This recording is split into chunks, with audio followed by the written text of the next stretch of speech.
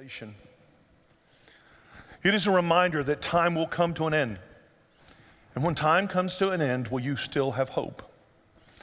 Now, we have sought to make this a year of hope because I believe hope is what Jesus' followers embody, even in difficult times. In fact, we've adopted a verse this year, Romans 15:13. We've encouraged you to memorize it, and we're going to put it up on the screen. I want you to read it with me, and read it enthusiastically, not like Carolina fans in the second half of yesterday's ball game. But I digress. Let's read this together. May the God of hope fill you with all joy and peace as you trust in him, so that you may overflow with hope by the power of the Holy Spirit. We are to be people of hope. And in this series, Hope Forever, we are seeking to answer the question, will you have hope when time ends for you? Will you have hope when time ends for you? Because the reality is, time will end for all of us. We will either die or the Lord will return, but time will end. And will you have hope in that moment? Now, it may seem strange to you that we're talking about hell today. And people will come up to me from time to time and they will say something like, "Pastor, I don't mean to be critical, but..." And of course, as soon as they say that, what's about to happen? "Pastor, I don't mean to be critical, but I think you should preach about hell more often." And usually people who say this to me, they have one of two agendas. The first agenda is actually not a bad one. Their agenda would be something like, I am worried about people that I love. I don't want people to go to hell. Pastor, I think if you preach about hell, that people might be frightened and they might turn to Jesus. But there is another subset. I have met people who want me to preach about hell because they believe they are going to heaven and they want me to step on somebody else's toes for a while. Well, today, we don't want to be in that second category. We simply want to talk about what the Bible actually teaches us about final judgment and about hell. Interestingly enough, 62% of all Americans believe that there is a literal place called hell. 62%. And you can understand that because we have this innate sense of justice. We have this sense of bad people should be punished. And that justice is part of the image of God that's made into us. But in another poll, and this is the most recent polling data I could find, even though it's somewhat dated 20 years ago, I think it's still probably true. If you ask Americans, are you going to hell? Only 0.5% of all Americans believe they are going to hell. In other words, Americans believe there is a hell, but they're not going. And I think that's because most Americans have embraced an idea which is not a biblical idea. And it is the idea that if I do enough good deeds, that will offset any bad deeds that I do. And so they begin to think about their lives as an old-fashioned grocery store scale. Do you know what I'm talking about? When I talk about an old-fashioned grocery store scale, it's one where you put some weights on one side, you put some stuff on the other that you want to buy, and you try to get it to all balance out, or maybe even tip a little bit more to one side. People think about their relationship with God that way. If I can pile up enough good, it will offset the bad. Let me tell you the flaw in that thinking. That makes your relationship with God a matter of math. Do relationships run well based on math? You know they don't. Any of you who are married, any of you who are men, right? Because your wife has one day said to you, you need to help out at the house more, and your response is, well, I picked up 3 things off the floor yesterday. And that brings you closer, doesn't it? She just melts in your arms. Math does not equate to healthy relationships. And you cannot have a healthy relationship with God based on math. So let's dive into Revelation. Let's find out what the Bible actually teaches us. We are hearing from John, who was an apostle, a disciple of Jesus. He had this vision. And we're told in verse 11 of chapter 20, "Then I saw a great white throne and him who was seated on it." And pay attention to descriptions in the book of Revelation, they matter. So we're told there's a great white throne. In Greek, literally, it is megas thronos. I don't know, it just sounds cool to say, doesn't it? Mega throne. Because after all, what other kind of throne does God deserve? And it is a white throne, which stands for the purity of God, the holiness of God, but something else. It means this judgment seat, this throne, there's no errors. The one who sits on this throne, every judicial decision he makes is right, it is pure, it is not subject to appeal. He is not able to be bribed or able to be corrupted. And John says, I saw him who sat upon it. Who sits on this throne? Well, God, of course. And the immensity of this throne. Look at the next part of verse 11. The earth and the heavens fled from his presence, and there was no place for them. God shows up in all of his immensity, all of his enormity, and it is like all of the sky and the earth have to flee because God is larger than the universe. If you go to the edge of the universe and take one step further, God is still there. How big is your picture of God? J.B. Phillips wrote a book now some time ago called Your God is Too Small. Is your God too small? Listen to the enormity of God. The sky and the earth flee from his presence because he fills all available space. Now, we are told in verse 12, I saw the dead, great and small, standing before the throne, and books were opened. Another book was opened, which is the book of life. The dead were judged according to what they had done as recorded in the books. So everyone who has ever lived, the great, people like Queen Elizabeth II, our presidents, Lincoln, Washington, our key figures, Martin Luther King Jr., key figures in Christian history, Martin Luther, John Calvin, St. Augustine, Peter, Paul, all appear before this great white throne. And then the small, me, you, the homeless people, the people in prison, even these babies, they all appear before the great white throne of judgment. This is an all-call event. And there are books that are opened. The books are not given a description. One scholar suggests that they be called the book of deeds, because in these books are written everything that every person has ever done. We're told the dead were judged according to what they had done as recorded in the books. There will be no secrets before this great white throne. That's a little scary. The first time I heard this, my number one thought was, Lord, please let my mother not hear what is read under my name. I've gotten older. Now I think, Lord, please do not let my wife and children read what is or hear what is read after my name. But I want you to think about this. Everything you've ever done will be written there. Now, when we talk about judgment, and particularly when we talk about hell, the question comes up, is God really being fair?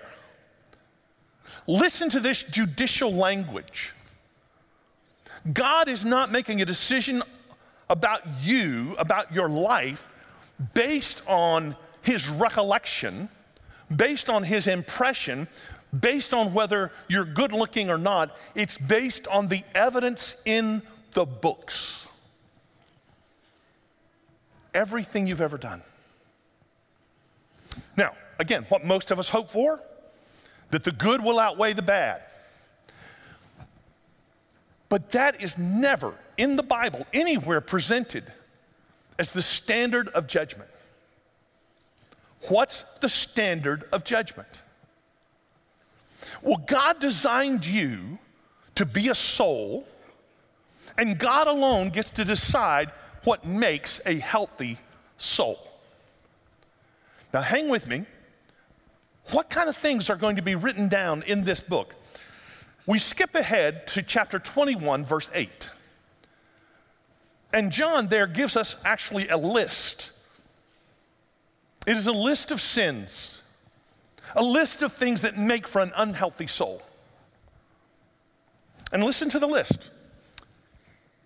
But the cowardly are on the list. Who are the cowards? These are people who refuse to take a stand for Jesus. These are people when it,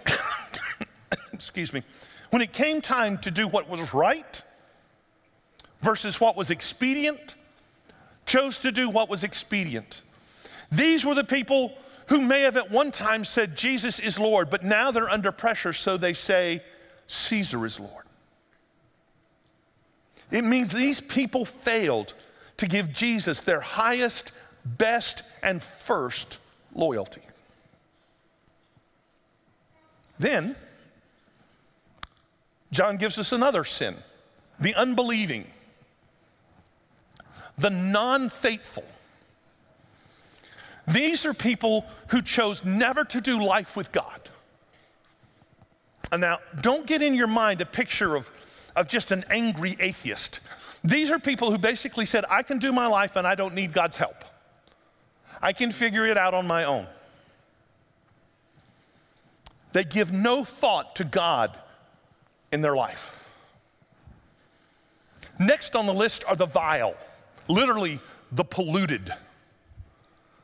These are people so far gone into sin, they cannot tell you where the sin stops and their soul starts.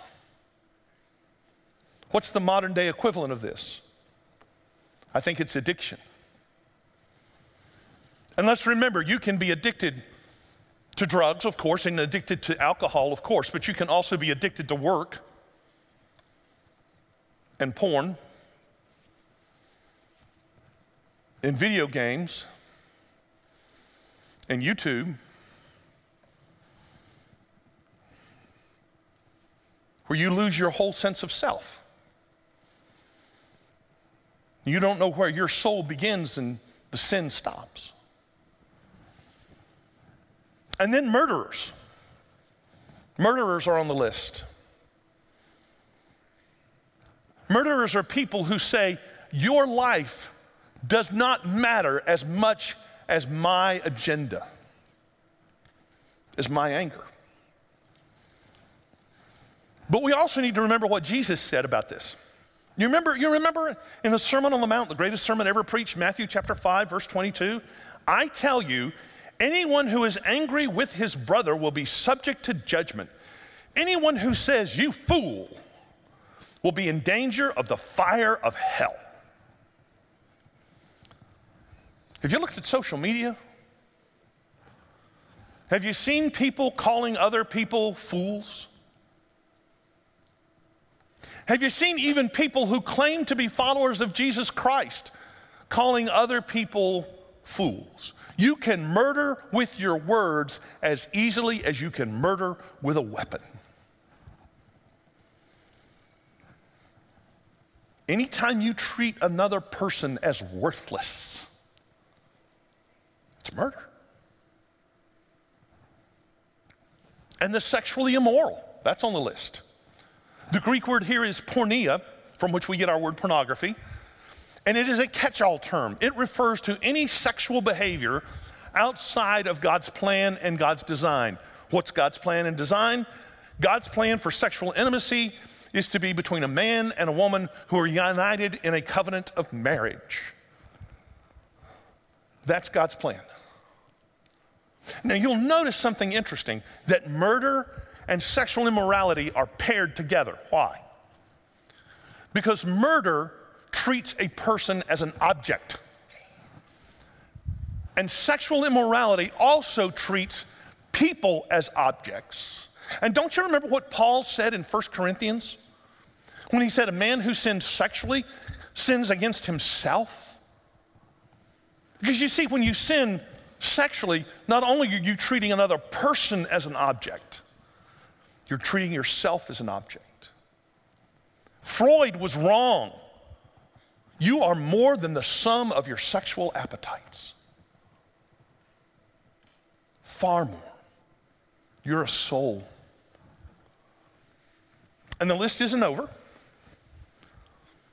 John says, those who practice magic arts. Now, is he here talking about Harry Potter? No. And just a reminder, Harry Potter is fiction. I know some of you are still looking for Hogwarts, but it's just a story. It's actually a technical Greek word which refers to people in the marketplace who would mix up potions with drugs and give it to you as a solution to your problems. Take this potion, all your problems will be gone. Anybody heard of the opioid crisis? There are still people who will sell us potions. Still people who will say, take this, all your problems will disappear. They're hucksters. Anybody ever heard a commercial for a politician that says, vote for me and all your problems will be solved? Well, how's that working for you? But let's not just pick on politicians, they're easy. Just this week, I saw a commercial which told me if I will switch soap, I will attract women. Solve all my problems. I'm not going to, there are so many places I could go with that, and I'm just not going to go there, okay? Except to say, maybe there's a lot more people who are deceiving other people than we're comfortable realizing. And John says the idolaters. In other words, anyone who puts anyone or anything above God. I've had this conversation more times than I can count. Young woman comes to me and she's grown up in our church and she says, Pastor, I don't know what I'm gonna do. I'm dating this boy and I really love him. But he says he has needs. I wanna roll my eyes. I don't. He says he has needs and that boys aren't like girls.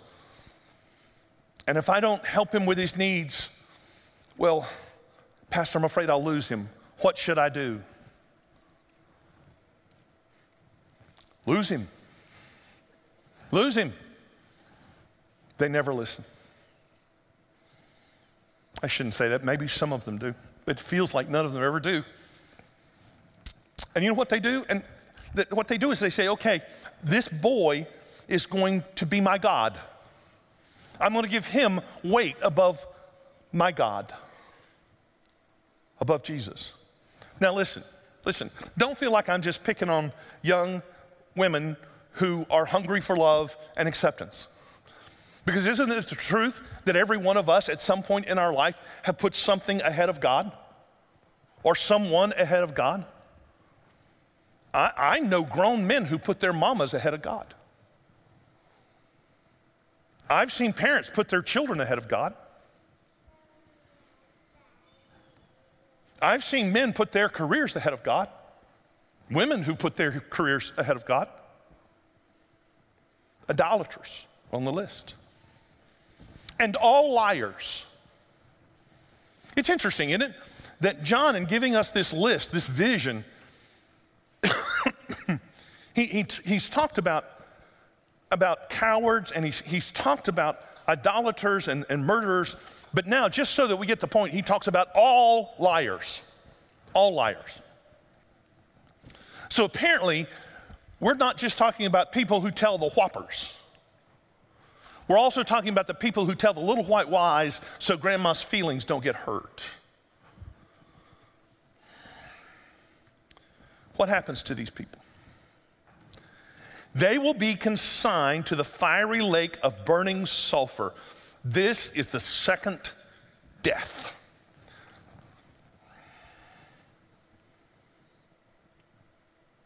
God looks at this list and says, these things make for an unhealthy soul. And you understand that, right? Can a coward have a healthy soul? Can a liar have a healthy soul? Can a person without sexual boundaries have a healthy soul? Can a person who's filled with hate and it just spews out, can they have a healthy soul? And that's why God says it's sin. So here's really the hard question for the morning. What is written under your name in the book of deeds? What's written under your name? I asked myself this question. And I'm not going to give you the specifics, but I can tell you there are times I've been a coward and have not stood up for Jesus.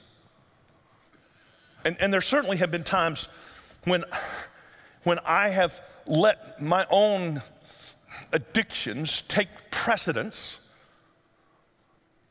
over God in my life. And there's certainly been times when I have been filled with hate and sometimes spoken out and said, you fool, but I've said it in more colorful language than that. And I certainly have had sexually immoral thoughts. Please don't judge me. And the truth is, I've told lies. And I certainly have put things in front of God. But how about you? What's under your name?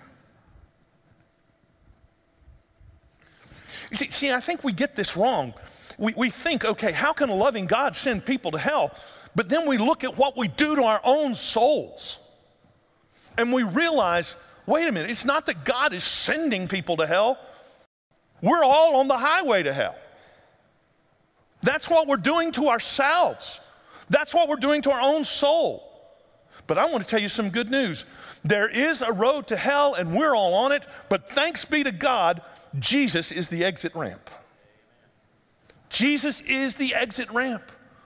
God sent his one and only Son to this earth to die for our sins. And if you receive him, receive that forgiveness, if you give your life to Jesus and follow him, you get to get off that highway and start following Jesus. Because you remember, there's another book that's mentioned. It's the book of life. And in the book of life is the name of every person in history who's ever come to Jesus and said, please forgive me, I want to follow you. Be in charge of my life. Now, what matters is the intent of your heart, not just the words coming out of your lips, not just growing up in a church or engaging in some act, although those are important. What matters is, have you given your life to Jesus? Is your name in the book of life? And you may say, well, I don't know enough. I don't know enough to really give my life to Jesus. It's not a test. It's not about you knowing enough. You will learn as you follow Jesus. You may say, well, I've still got questions. Me too. I've been following Jesus since I was 8 years old, so that's 20 years. Liars go to hell. I got to remember that. But I still got questions. The questions get answered as you go. And honestly, some of them don't get answered until we meet our Heavenly Father face to face. And you may say, well, I'm just not ready. And I want to say, when will you be ready? What's it going to take for you to be ready? Or is it that you just really still want to be in control?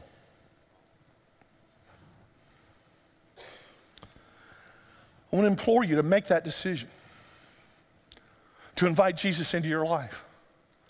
And when you do, the first thing he's going to ask you to do is to be baptized. And today is a great day to accept Jesus and then say, we're doing late baptism today. I'll get baptized today. You say, well, I'm not sure what I've got going on this afternoon. What are you going to be doing at 4 o'clock on a Sunday afternoon? Wouldn't it be great to go ahead and get that done today? Now, we're not done. John's got more to say to us. So he says in verse 13, the sea gave up the dead that were in it, and death and Hades gave up the dead that were in them, and each person was judged according to what they had done. Now, what John is trying to help us know is that there's no place to hide. In the ancient world, if you died at sea, the thought was that you were hidden from the gods. And John just wants us to be clear. No, nowhere to run, nowhere to hide. Everybody stands before this judgment throne. And we're told that death is synonymous with sin. Sin will give up all of its dead. And Hades, the place of the dead in the ancient world, Hades will give up, regurgitate literally, all of its dead. Remember that death is Satan's creation. Hades is Satan's ally because it's a place of hopelessness, and they give up their dead. And each person is judged according to what they have done. Some people say, well, I think Christians don't get judged. They're wrong. Paul says in Romans 14:10, you then, why do you judge your brother or sister? Or why do you treat them with contempt? For we, say this next word with me, we all stand before God's judgment seat. What does the word all here mean? It means all. Everyone. Nobody gets a pass. And when it's my turn, and I will have a turn, and you will too, we will come before that great judgment throne. I don't know exactly how this is going to be done. I don't know if they're going to read everything under my name. I hope not. I don't know if it's going to be put up on a big screen. I hope not. I would like God just to whisper it, but I have a feeling I'm not going to get off that light, and neither will you. But when my turn comes and they begin to read off my life, yes, they will read off some good things, but I promise you this, the list of good things is a lot shorter than the list of bad things. They're going to remind me of sins I forgot I did. They're going to remind me of sins I've tried to block out. They're going to remind me of sins and the impact of sins that I didn't even know. Things that I thought may have been really small that may have really damaged other people. And when they get done with my list, this is what I'm counting on. I'm counting on Jesus stepping forward and saying, yes, but he's one of mine. He belongs to me. He followed me. He wasn't perfect. He zigzagged. Sometimes he sat beside the road and pouted, but he's still one of mine. That's what I'm counting on. And that's the hope of every person who accepts Jesus and follows him. John's not done yet. Verse 14. Then death and Hades were thrown into the lake of fire. The lake of fire is the second death. The lake of fire is where Satan is thrown. It is where the false prophet is thrown and the beast is thrown. All sin is put there.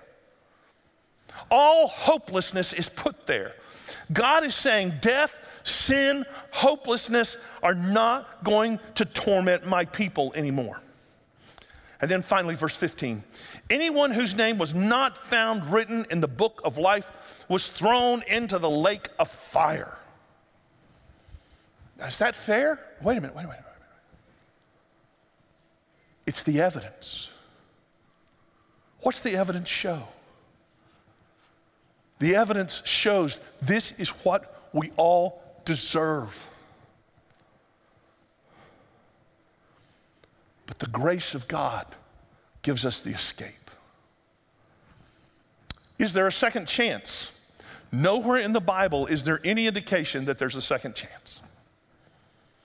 Which means this life must be really important.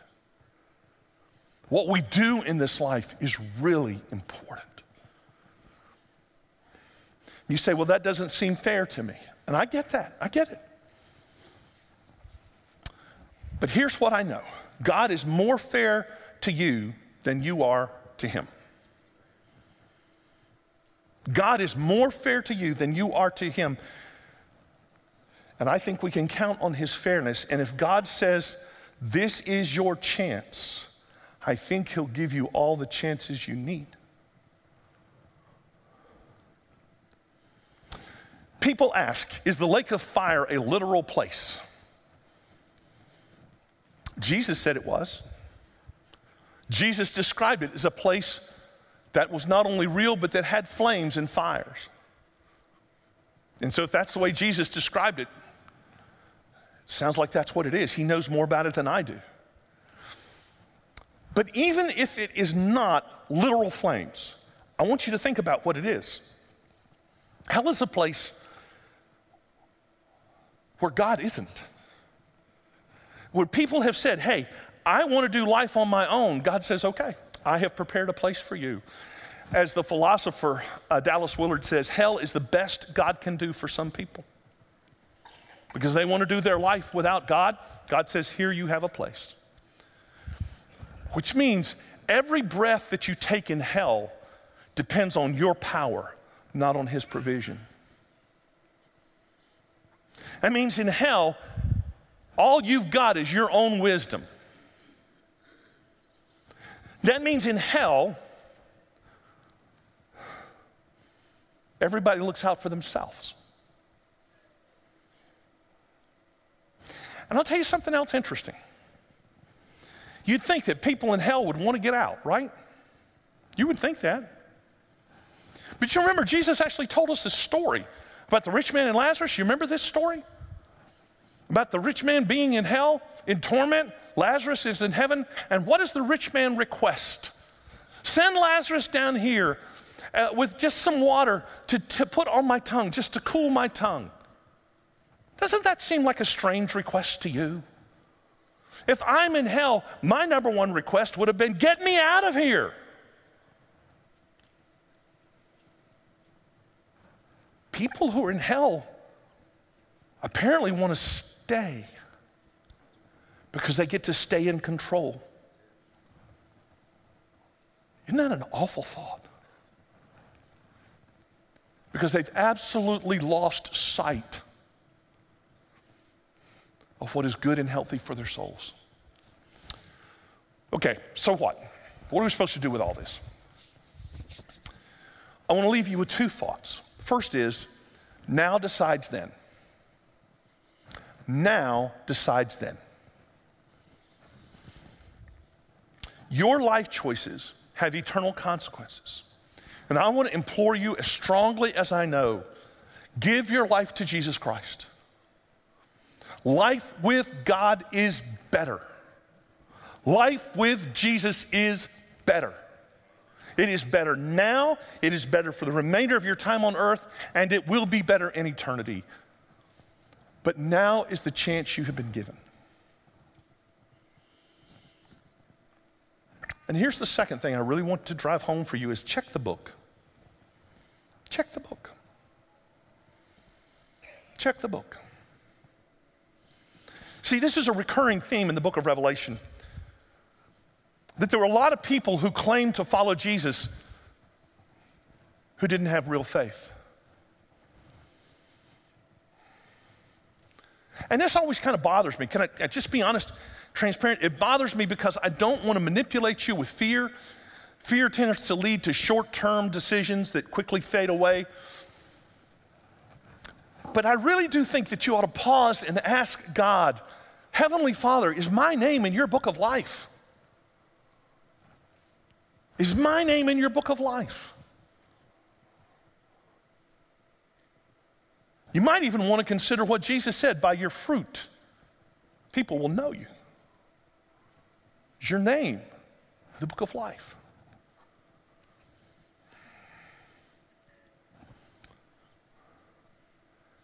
And then listen to what the Lord tells you.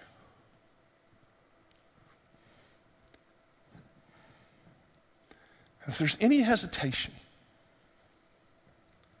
today, secure hope forever by inviting Jesus into your life. and giving your life to him. Let's pray. Heavenly Father, thank you. Thank you for Jesus, for giving us an escape from hell. I pray now for every person who's listening to this message at Pacala, here in this room, who's watching online.